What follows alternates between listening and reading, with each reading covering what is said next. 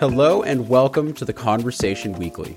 This week, a major new report offers a stark assessment of the damage climate change is already doing to our planet. We talked to three of the scientists involved with the report about what the future may hold and how there's a narrowing window of opportunity to adapt to and avoid the worst of climate change. We need all hands on deck. We need adaptation and we need mitigation right here and right now. And later in the show, a section of a rocket is about to crash land onto the moon. I talked to a planetary scientist about what he's hoping to learn from studying the collision and the crater it'll leave behind. We'll be very interested to see how big that crater is, the shape of the crater, and how much melting there is. And we talked to one of the Conversation's politics editors to hear about what academics have been writing about the Russian invasion of Ukraine. I'm Dan Marino in San Francisco. And I'm Gemma Ware in London. You're listening to The Conversation Weekly, the world explained by experts.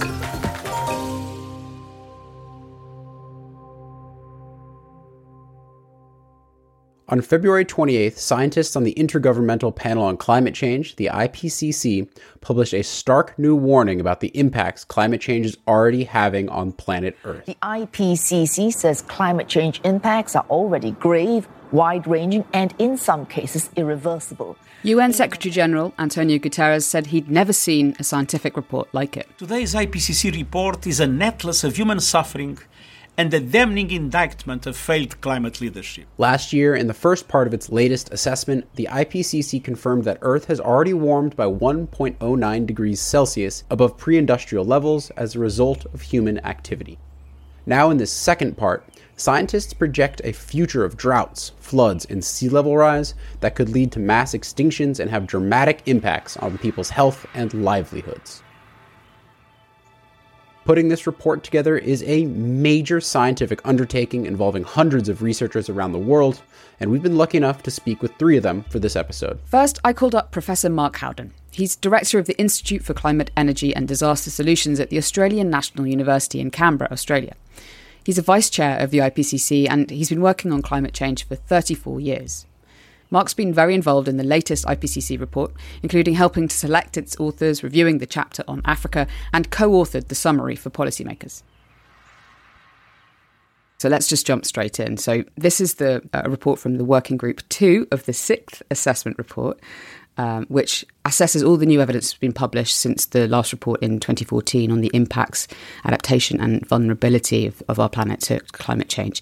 Can you tell us broadly what we know now that we didn't 8 years ago when that previous report was published about the impact that climate change is already having on our planet today? Well, in that 8 years, clearly we have a lot more data. So we've got a much bigger evidence base.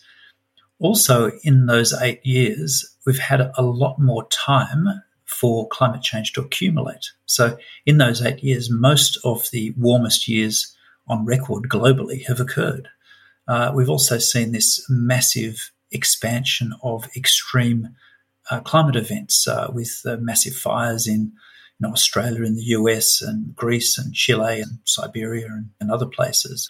And so we've had really significant increase in the sort of number of events to study. And this means we've been able to document those extremes much more effectively and understand the climate change drivers behind them.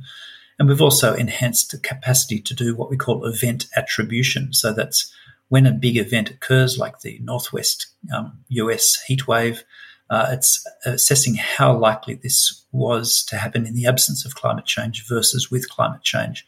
So we can get a much better handle on what sort of influences we're having on Earth.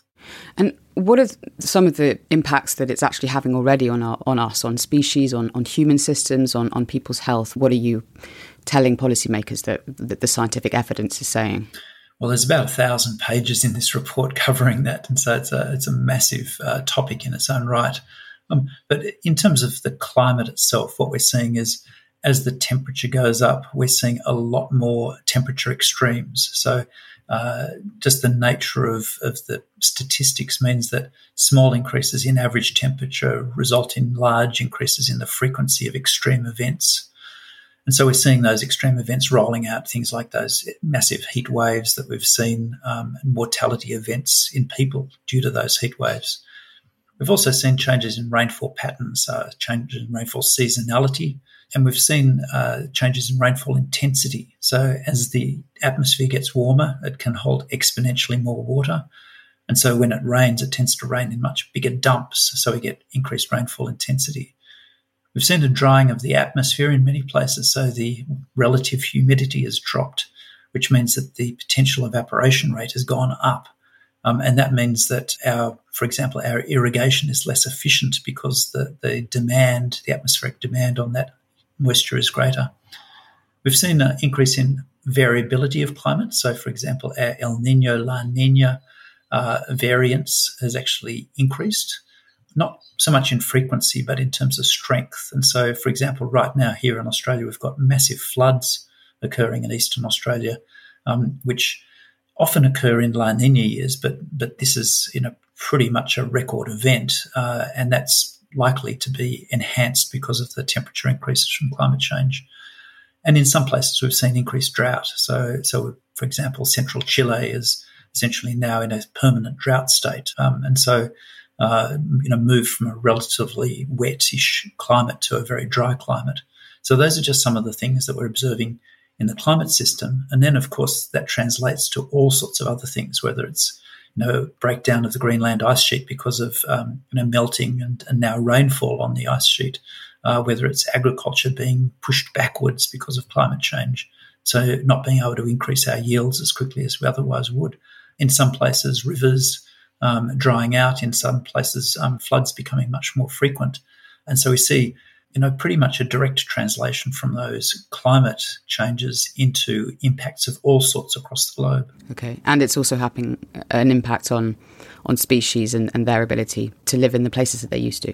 Oh, indeed. And so we're already seeing, various species going extinct because of climate change. Here in Australia, a little rodent-type creature which used to live in the Torres Strait, that's the water between Australia and Papua New Guinea.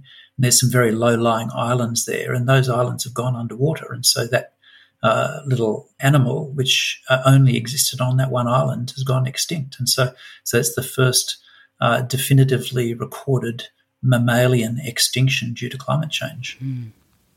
Okay.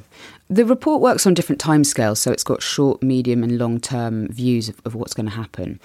One thing that I picked out was that you and your co-authors set out that children aged 10 or younger in the year 2020 are projected to experience a nearly fourfold increase in extreme events under the 1.5 degrees of global warming scenario. And now we should mention that that's what was agreed in the Paris Agreement in 2015 as kind of the target to keep global warming at 1.5 degrees.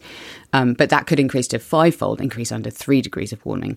Can you talk us through what that means for the future for our descendants, and what are the scientific predictions could we see by the end of this century, even under a 1.5 degree scenario? Yeah, well, you're right. So that's the best case scenario. So we're very likely, I think, now to exceed 1.5 degrees, even if temporarily.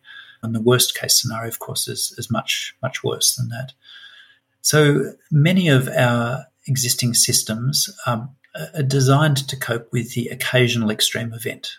And those extreme events are essentially defined by our historical record. So we have what we call 1 in 100-year floods, for example. So that's a flood level which you'd only expect to experience once every 100 years on average. And so many of our systems are actually designed to deal with that sort of extreme. But they're not designed to deal with extremes which come a lot more frequently and a lot more severely. And that's the challenge here. And so the example you point out that a kid born today will actually potentially have 3 times as many extreme events in their lifetime as for example, I would. And so the lived experience of people will be much more disrupted. It will be much poorer because extreme events cost a lot of money to recover from. And I think it'll be a world where danger is more present than it is currently because of this factor. So I think it's quite a profound change when we sort of see a factor of 3 or 4 or 5 increase in extreme event occurrences within a lifetime. So, of course, that's only part of the picture. Not only will extreme events increase, but also things like sea level rise. So even if we put a cap on greenhouse gas emissions, where our sea level is likely to go up at 1.5 degrees by at least half a metre by the end of the century. And it will keep on going for centuries after that as well. And it could actually be more than that, because those estimates don't include some of the things like rapid ice sheet breakdown and ice cliff instability. And a half a metre will impact seriously on many, many people across the globe, whether you're in a low-lying small island, whether in a low-lying coastal area in Indonesia or Thailand or China or Bangladesh. That half a metre will fundamentally change the ability to survive and live safely and productively in many different parts of the world. You were involved in reviewing the Africa chapter of the report. Can we just dive down into a minute for that and look at what particular predictions we might know about what will happen to the ecosystems on the African continent, say by the end of the century? Yeah, well, Africa is likely to suffer particularly badly from climate change because it's the existing poverty and disadvantage and depleted state of the institutions, the governance arrangements within Africa interact with changes in climate to cause really significant challenges. So, of course, there's the existing ones which we're probably fairly aware of, that there's often food security challenges and they're likely to increase. We're likely to have water availability challenges in various places within Africa, increased flooding in many parts of Africa because of that change in rainfall intensity that I talked about. And so almost everything in Africa becomes more challenging because of climate change. Would you say that it's the continent that's the most affected? At a continental scale, certainly it ranks up there, but it's sort of hard to do a ranking in that way, because every continent in its own way is very significantly affected by climate. And the big insurance location for climate change damages at the moment is, say, the US. So it's actually North America. If you look at Australia, we've been hit seriously hard by climate change and expected to continue that. If you look at Asia, almost every year has massive damage from climate events such as typhoons and floods and similar things, and that's going to go up. So rather than sort of thinking about a ranking thing, I think we have to think pretty much everywhere is it increasing risk from climate change.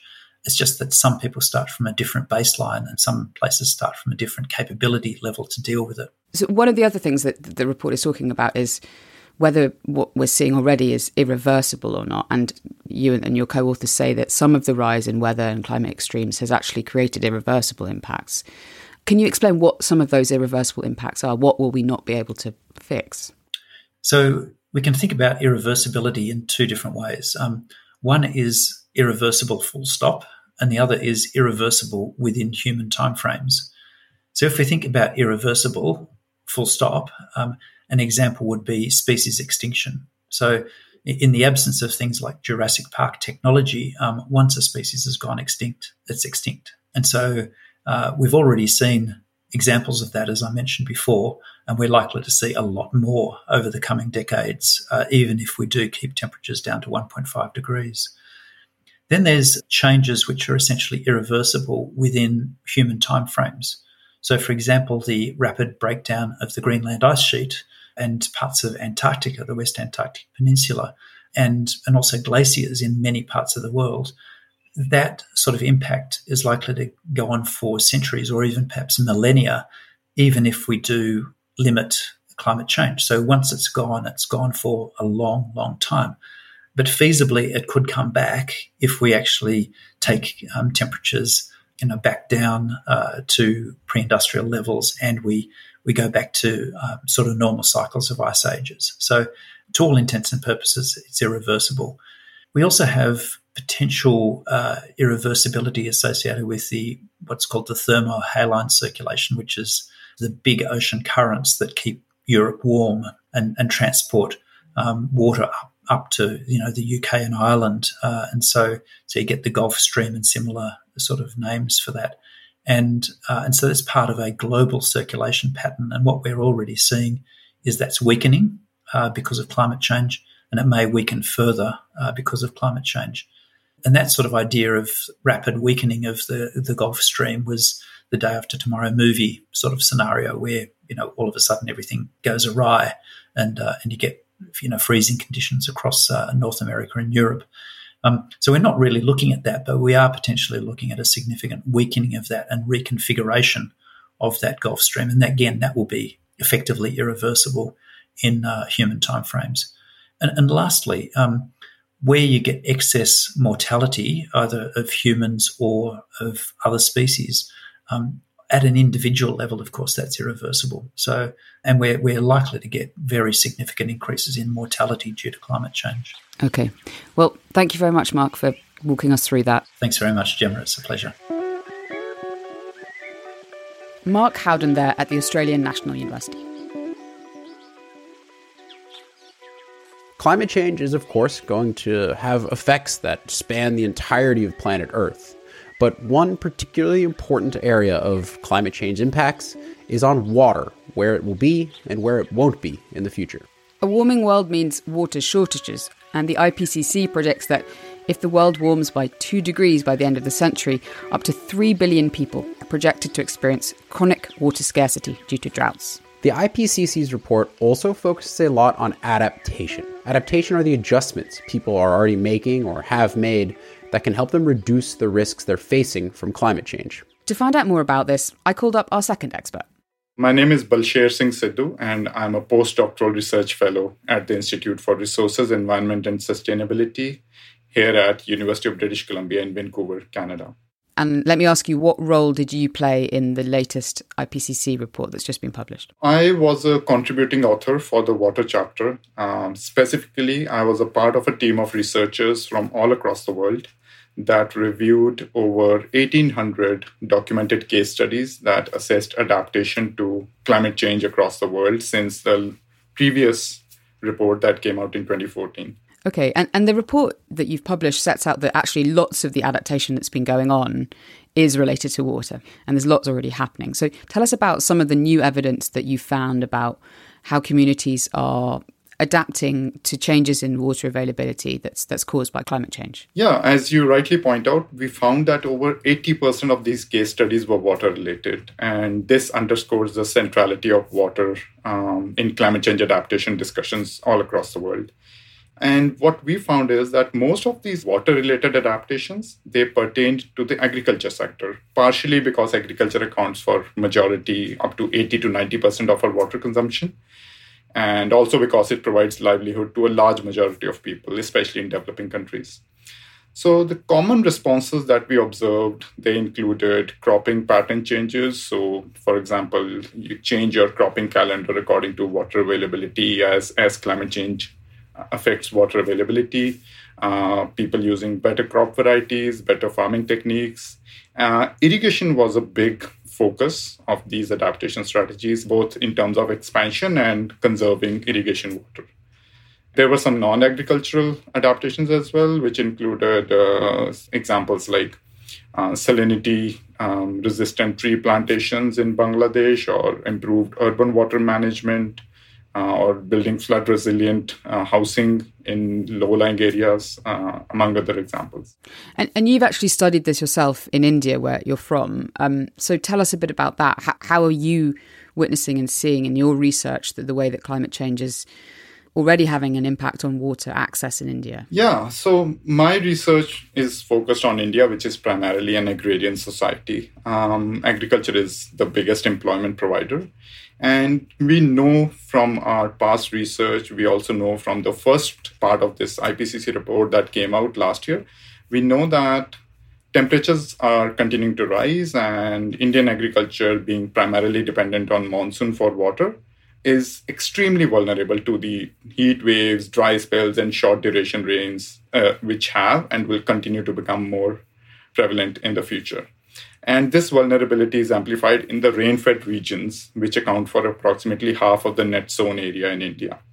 So for my doctoral research, I built a range of statistical models to uncover the dependence of crop yields on climate change variability, and I investigated both subseasonal and seasonal determinants of yield. And we found that nationally, if we average the national impact, rice, wheat, and pearl millet, these were the three crops that we analyzed, their yields could reduce by up to 5% in the next 30 years for the middle emission scenario, so the not the extreme, but just the intermediate one. But hidden within these numbers is a strong spatial pattern. For example, some districts in the biggest pearl millet producing state, Rajasthan, could experience up to 20% reduction. And a big part of that is because these states don't have access to irrigation, so they are at the mercy of rainfall.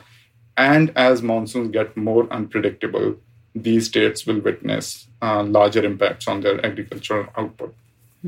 So real variability, and that's, I guess, something that comes across as well in the report about adaptation to water. It's very different in different parts of the world. Yeah, so we know that temperatures are going to rise almost in all parts of the world, but precipitation is, it will have more regional patterns. So it could increase in some places could witness reduction in rainfall days, some places could witness an increase in extreme rain events.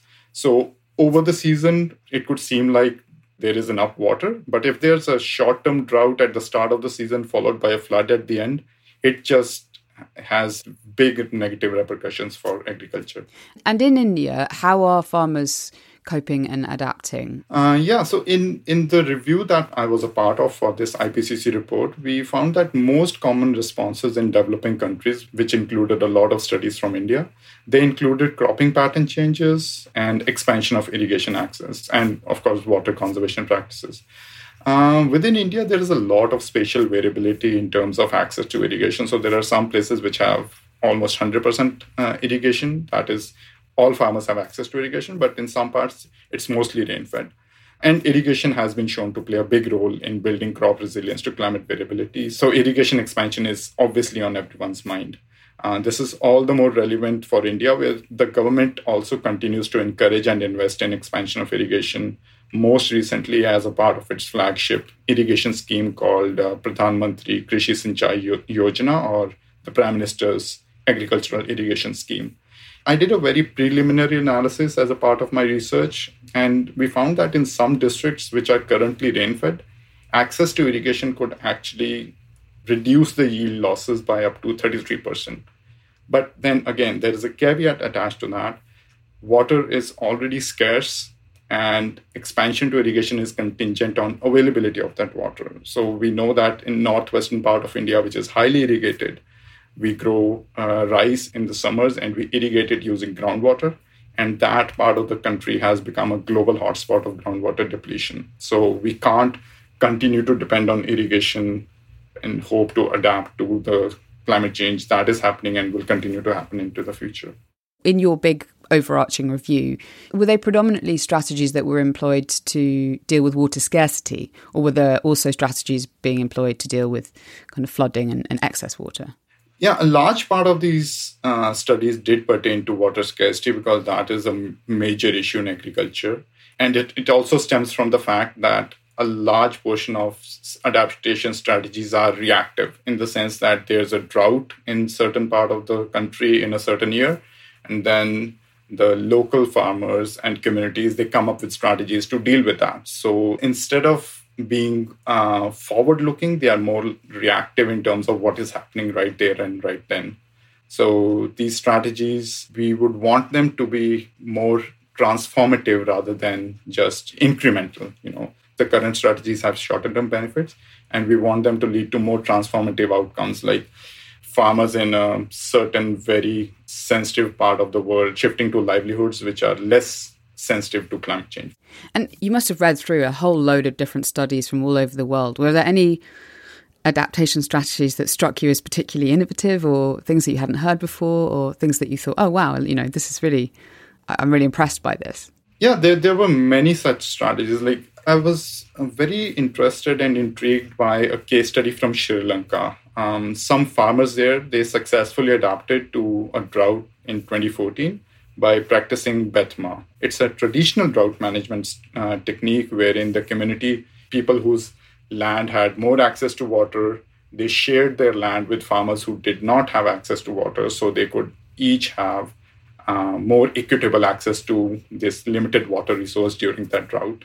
So we saw that combining local, traditional, and indigenous knowledge with a technical understanding of climate change can lead to the development and implementation of more acceptable as well as successful climate change adaptation strategies. So these strategies are more palatable to the local communities. You've been looking at the effectiveness of these strategies. So did you find that on the most part, the strategies that people are employing to adapt, are they working? So we did a review. Like I said, we reviewed 1,800 articles. Most of them pertain to agriculture. But when we started looking at effectiveness, or if those studies had analyzed the effectiveness of the strategies, we found that very few of them did that. Less than 400 of studies had any discussion of effectiveness. So we need a lot more studies into effectiveness, because unless we do that, then we are just throwing darts in the dark. We are trying different strategies without even knowing if they work. The chapter that you've contributed to basically says that it's unclear whether these adaptation strategies can be effective if the planet warms beyond 2 degrees centigrade after the end of this century. So it feels like, in a way, is it fair to say it's kind of like a sticking plaster, these approaches, and actually they're not going to be enough if not enough is done to reduce emissions? Yeah, for sure. Like you said, beyond a certain point, there's a point of diminishing returns for all these strategies. So we need all hands on deck. We need adaptation and we need mitigation right here and right now. And of course, this will require a lot more investment in education and capacity building than what we currently have. And that is the hope. Yeah. Thank you very much, Balsha, for sharing your insights with us. Thank you, Gemma. Balsha Singh Sidhu there at the University of British Columbia in Canada. The adaptation Balsha has been talking about are largely smaller in scale, but in the IPCC report, scientists have made clear that minor or incremental changes just won't be enough to stop the worst-case scenarios. So what's the bigger picture here? What kind of change is really needed? And this is where our final expert comes in. Ed Carr is professor and director of the International Development, Community and Environment Department at Clark University in Massachusetts in the US. He co-authored a chapter in the report on what's called climate resilient development. Climate resilient development is about aligning efforts to mitigate greenhouse gas emissions to limit climate change with efforts to adapt to the impacts of climate change that we can no longer avoid in a manner that allows us to achieve sustainable development goals. Okay, so there's two parts there: mitigate, adapt. Can you explain how those work together in some cases, how that interaction plays out? So you can think of an effort, for example, to mitigate climate change by reforesting an area, because that forest will then take up carbon dioxide. However, if you do that in an area where people are currently farming and you take away their livelihoods in terms of farming, that reduces their adaptive capacity, their income, what they might have to allow them to adapt to what's already happening to them. In that way, you could be very successful in terms of mitigation, but do real harm in terms of adaptation. And so when we think about climate resilient development, we want to think about solutions that bring those two things together. You could think about introducing things like regenerative agriculture, which sequesters carbon in the soil, but doesn't require people to stop farming. So then you're going to get a mitigation benefit and you're going to get that adaptation benefit. I want to talk about the timeline here. Can you just briefly tell us where we're at on that goal of 0 to 1.5 C and what that kind of timeline looks like in terms of adaptation and mitigation? Sure. The timeline right now is such that at a global scale, we are likely to hit or exceed 1.5 degrees Celsius by 2040 and probably sooner. However, temperature change, climate change more broadly, plays out differently in different places. Polar regions have already seen change well in excess of 1.5 degrees. More tropical regions have seen less of that change. So it really depends on where you are for the specific timeline in terms of those impacts. Our assessment to this point is that while there's been a lot of action taken on adaptation, it is not adequate to meet the demand in front of us right now. We need to scale up the amount of adaptation action. And at the same time, we really need to get much better at monitoring the actions we take, evaluating them, and learning from that exercise so we can better capture the most effective adaptation options out there. And we can pivot and focus on implementing those things in the right places. And impact could be both positive or negative, correct? Absolutely. And so maladaptation is a concept that shows up in this report, and it is a warning to people. Adaptation is not inherently do no harm. You can propose something that's meant to help someone adapt and, for example, in a community, really help one set of people, but ignore the needs of another, or even make someone else's situation much, much worse. And that's why we need that granularity of understanding who those people are and what they're experiencing so that we can avoid those kinds of outcomes. Are we going to be able to come up with some rules here? I think we can come up with principles for adaptation, for how we think about it and how we go about designing it and how we go about implementing it. And so, for example, in this report, very serious attention to diversity, equity, and inclusion, not at all as buzzwords, but actually as very important components of effective adaptation. Because in the end, how you define something to be a problem depends on who's at the table. If we're not inviting a very wide range of people into the room, including people historically who've not been participating, such as people with indigenous knowledge, local communities, sometimes it's women, other marginalized and vulnerable populations, we don't even hear about their needs, and we don't design things to address those needs. Any other principles that you think kind of stand out?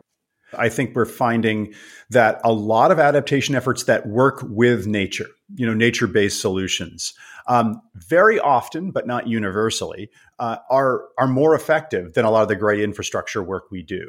So, for example, restoring a mangrove area along a coast as opposed to building a giant seawall. Not only are those nature-based solutions quite effective at very specific things like preventing storm surge from doing damage, they create co-benefits. Like they become a habitat for a species, which then somebody living in that area could go fishing for, and thus you're augmenting livelihoods as well. I would not suggest that it's always going to be nature-based solutions. Sometimes you need a seawall. All these natural solutions, but the excitement towards those has not been there historically. So how is that transition going? It's just a process of shifting a mindset here. I mean, in the West, in the wealthiest countries, we've long been trained to, and we long have relied upon believing in technology as a solution and engineering our way out of things. We're coming up on the hard limits for some of those engineering solutions, and we're going to have to start figuring out how we're going to live in this changed world, and nature-based solutions can help us do that. Would you say that for the most part, the solutions are either known or easily findable? There is no question at all. We have the technology and knowledge we need right now to adapt to climate change. The challenge of adaptation and climate change more broadly is absolutely a human behavioral challenge. Change is not driven just by technology and policy. It's people and their individual behaviors and their collective behaviors in communities. And you mentioned in your piece for the conversation, and certainly in a lot of your work, that there's kind of two ways change can occur, right? A hurricane destroys a town and then you build it back in a little better way, or you can do that prior. So can you explain those two different pathways to change? Yeah. When we think about climate change adaptation, very often you hear people talking about how expensive it is and how we can't afford it and how this is a big challenge that way. We're already paying for climate change adaptation. Every time we have to replenish a beach, every time we have to rebuild a town that got flooded, every time, and that, by the way, is local dollars, that's people's property values, but that's also federal dollars because, of course, it is emergency relief money that comes in. All of that money is being spent in what amounts to adaptation. But it's adaptation that's saying, no, we're going to keep things just as they are. We're just going to keep rebuilding stuff. And guess what? That means we're going to keep showing up and spending money in this same very reactive, very ineffective way. Or we can stop for a minute, look around and make some plans in advance. Decide what is the world we want to live in? What is the community we want to live in? What are the things we want to deal with now? Start to plan for those and start to pay for those. The dollars aren't going to be all that different, but the effectiveness really will. And so that's one of my things I would advocate for is much more proactive thinking to make better use of our limited resources as we're moving forward. And just to kind of close the circle here, we're not just talking about building a smarter home or building a better management system. Adaptation means all the stuff, right? It means all the stuff because everything is linked together, right? If you're going to try to transform how we grow and consume food in this country, that has impacts on our transportation systems, that has impacts on our energy systems, that has impacts on our society as a whole, right? So every time we think about transformation, we're talking about everything together. And that is really challenging. But one thing I keep saying to people is transformation can sound scary, but transformation really, for me, is hope here. There are lots of things we can do to address what is coming. There are still transformative options out there for every part of the world, and there are multiple options for nearly every part of the world. We still have choices to make. So I'm actually excited by the potential for transformation and the fact that we're still able to talk about it. Well, it gives me a little bit of hope and inspiration to hear that someone in your position is looking forward and inspired by that possibility of transformation. So Ed, thank you so much. It's been a pleasure. Thank you.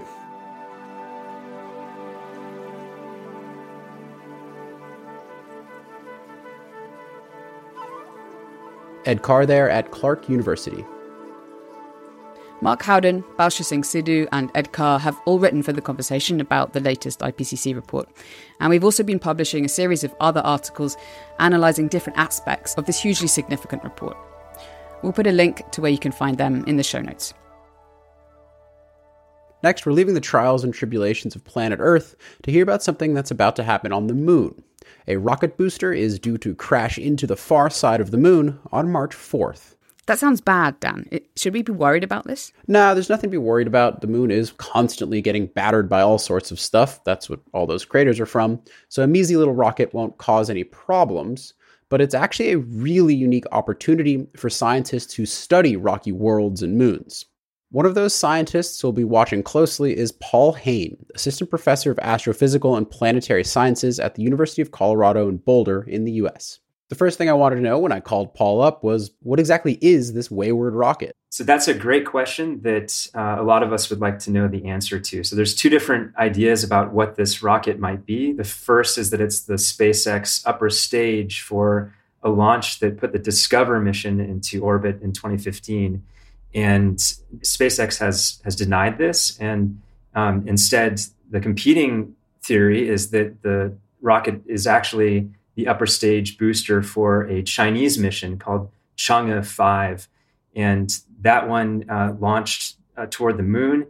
And China has also denied that this booster belongs to them. So right now, we're sort of scratching our heads about where this rocket booster came from. The one thing we do know is that it is on a collision course with the moon. So why is the rocket crashing into the moon? Usually when a rocket is launched from Earth, we know exactly what's going to happen to the rocket itself. It delivers its payload. The spacecraft goes into either Earth orbit or onto the moon, and the rocket then travels on a relatively controlled trajectory back to Earth, and it burns up in Earth's atmosphere safely. In this case, it seems that didn't happen. So now the booster is floating out in space. It's on an orbit in the vicinity of the Earth and moon. And we can tell that based on its current trajectory, it will impact the moon. And we know that for certain. It's going to happen around March 4th. And you can trace that orbit backwards in time to sort of figure out where this rocket came from. But then it becomes uncertain at some point. You run into these problems of trying to determine the orbit under these kind of chaotic perturbations from the moon and Earth. And so it's not possible to know exactly where this thing came from. But it's almost certainly a rocket that was launched from Earth and probably in the last few years. So the orbits of this rocket and the moon are going to interact on March 4th. And do we know where the rocket's going to land? Yeah, the rocket is going to hit on the far side of the moon, just over the edge from our vantage point on Earth. So the impact site is inside a very large crater called Hertzsprung, and the impact point will be uncertain up until the time when we can actually observe the crater. Okay, so walk me through what we do know about the physics of an asteroid, or in this case, rocket impact. What's going to happen first? What's it going to hit first? What's the surface of the moon like? Take me there. Paint me the picture, if you will. It'll be traveling at about 2.6 kilometers per second, which is approaching about 6,000 miles per hour. So this is what's called a hypervelocity impact. These are the speeds with which objects in space collide. So if you could stand on the surface, you would see this rocket hitting the surface of the moon, which is made up of this loose kind of granular layer we call the regolith. And this is the product of billions of years of impacts breaking apart the rocks on the moon and forming this blanket of material that if you picked it up in your hand would be sort of like sand grain sized particles or even finer. The very upper surface is more like a baking flour material. And so the first thing that's going to happen is this rocket will make contact with that upper surface of this fine-grained powdery material, and it'll start to compress that layer. Now, as it compresses that layer, the rocket itself will also be compressed. So you can imagine at these speeds, the shock of that impact will travel up the length of the rocket incredibly fast. In fact, it's going to be going faster than the speed of sound, and that's what creates a shock wave inside the rocket. So the shock wave travels through the rocket, it compresses the regolith and sends a shock wave downward into the lunar surface at the same time that it's breaking apart the rocket. Now, as the regolith layer is compressed, it's also being heated to unimaginably high heats, thousands of degrees, which are high enough to actually vaporize the rock and the regolith. And so if you could stand there and watch it, you would see a flash. It would be a bright flash that would be the ignition of the vaporization of those rock fragments as the rocket sends that shockwave downward. Then the regolith starts to form a crater, and so the impact will then start to send flying all these bits of debris from the regolith layer into space, and that will excavate a crater at the same time that the rocket is being obliterated. And that crater will form over time scales of a few milliseconds up to seconds as the projectile is penetrating into the regolith layer. So this sounds basically like a really exciting explosion. What will this look like once the dust settles? It will be a big explosion, there's no doubt. Once the dust settles, you'll see a big crater. And the size of that crater is unknown. The size of the crater that's produced depends on the details of the physics of that crater formation process. And that's one of the things that we're most interested in. So you'll see this kind of bowl-shaped depression in the lunar surface that's excavated all of this loose material in the regolith and scattered it over the surface. So you'll see what's called an ejecta blanket. And that's the material that was removed from that crater being deposited back on the surface to distances of kilometers away. So we'll be very interested to see how big that crater is, the shape of the crater, how far that material gets sent onto the lunar surface, and also how much melting there is. I mentioned that the rocks get heated up to their vaporization temperature. Most of the craters on the moon are observed to have some melted rock in their bottoms, and that amount of melted rock also tells us about the physics of the impact process. How are we going to try and find this? Are we going to be able to watch it in real time? It looks like no one will actually see this event in real time. The NASA Lunar Reconnaissance Orbiter will gradually move towards the impact site in its orbit around the moon, and we will observe that crater after the fact, but that won't happen for a few weeks after the impact. And so the first view of this crater will be, well after the dust has settled, so to speak. And there's still a slight chance that we might be able to detect the glowing hot crater smoldering with heat left over from that impact. That's something that I'm holding out hope for. And from there, what cool science are we hoping to do?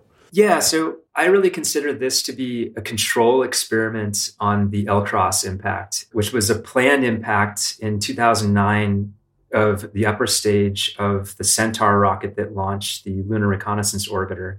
That experiment was called L-Cross, and it was mainly intended to detect ice at the poles of the moon, which it did. So it was highly successful. And so what I'd really like to do is to study how this impact crater looks in comparison to what we think we know about the L-Cross impact crater. And we think we know that L-Cross impact crater was 2 to 3 meters deep. We think it was roughly 20 meters across. But again, we don't have great observations of that crater because it happened in the dark. And so this one being roughly the same size of impactor, the rockets aren't too different in size, and roughly the same velocity, those impact energies, should produce a crater very similar to the one that L-Cross produced. So I think from my perspective as a planetary scientist, that's what I'm going to be looking at, is how close were we in our predictions for how big this crater should be compared to how big it actually is. And this is important for knowing how much of the ice that L-Cross detected at the moon's south pole came from deep under the subsurface versus very close to the surface. So how deep that crater excavated tells us how deep the ice might be buried at the poles. I mean, it sounds like if you're trying to build the grand theory of moon impacts, this is going to be a really important moment for that goal, right? I think so. I think this will provide information that is really unique, and especially if we can figure out what this pesky rocket actually is, that'll help us a lot. But regardless, we know enough about the rocket and its trajectory to be able to make some really solid predictions about what kind of crater should be formed, and then compare that to our models. So the fact that this kind of experiment doesn't come along every day means that we should really take advantage of the opportunity to study the impact process in more detail. Awesome. Well, Paul, thank you so much for sharing your time and wonderful insight with us. And I hope to speak with you again in a couple months once we start getting some cool results back. Sounds great. I'd love to. Paul Hain there. You can read a story by him on theconversation.com. We'll throw a link in the show notes. Elsewhere on The Conversation this week, we've obviously been closely following the Russian invasion of Ukraine. I called up Jonathan Est, international politics editor for The Conversation based in Cambridge in the UK, to understand what some of our experts have been saying. Hi there, Jonty. Hi, Gemma. Okay, I know it's been a really busy week for you and a very deeply worrying week covering the invasion of Ukraine. So what's stuck out for you from the analysis that you've been editing in the past couple of days? Well, of course, we've been reporting this troop build-up for a couple of months now and listening carefully to what Vladimir Putin has been saying, especially his insistence that Ukraine and Russia are basically the same country, which he keeps saying. We published a piece by Olivia Durand. She's an Oxford historian, and it basically debunks what Putin had to say about modern Ukraine basically being created by Bolshevik Russia. Traces the establishment of Ukrainian state back before that. And it talks about Ukraine's national aspirations going back hundreds of years. It's a really interesting piece. Okay, we'll definitely check that one out. And that history is so important to understand what's going on right now. What else have you been working on in terms of the war itself and the Ukrainian army? Well, obviously, we've been keeping a close eye on this in real time. And a piece we published on day 2 of the invasion, which has actually proved pretty prophetic, was from Frank Ledwidge.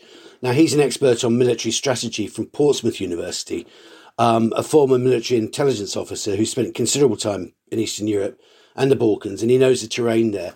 And he predicted that while on paper Russia's got an overwhelming superiority in terms of troops and equipment, Ukraine's defenders are motivated, they're prepared to fight a protracted war in defence of their country. Of course, things change rapidly, but we've been seeing that scenario playing out in the streets of Ukraine's cities already. And what other analysis has been happening from around the world on The Conversation? Yeah, well, we're really lucky to have a global network. It means we can pool our resources and access researchers all over the world, basically, to cover this from all angles. I've been particularly interested in the story by a historian from the University of Michigan in the US, a chap called Jeffrey Weidlinger. And it puts to the test Putin's claim that Russia's aim in invading Ukraine is to denazify the country. Now, this is a country which elected Volodymyr Zelensky. He's a Russian-speaking Jewish politician as their president. Weidlinger points out that modern Ukraine is a vibrant and pluralistic society. It's the only country besides Israel to have had a Jewish president and prime minister at the same time. And he quotes Zelensky saying, "How can I be a Nazi? Tell that to my grandfather."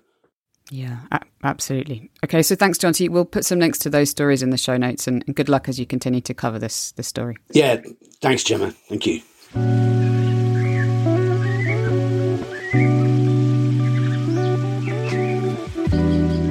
That's it for this week. Thank you to all the academics who've spoken to us for this episode. Thanks to the Conversation editors Stacey Morford, Will de Freitas, Anthea Batsakis, Hannah Hogue and Jack Marley. And thanks to Alice Mason for our social media promotion and Katie Francis for help with our transcripts. You can find us on Twitter at TC_audio, Instagram at theconversation.com, or email us podcast@theconversation.com. Don't forget to sign up for our free daily email either. There's a link in the show notes. And if you enjoy The Conversation Weekly, please leave a rating or review wherever you can. The Conversation Weekly is co-produced by Mend Marawani and me, Gemma Ware, with sound design by Eloise Stevens. Our theme music is by Nita Saul. I'm Dan Marino. Thank you for listening.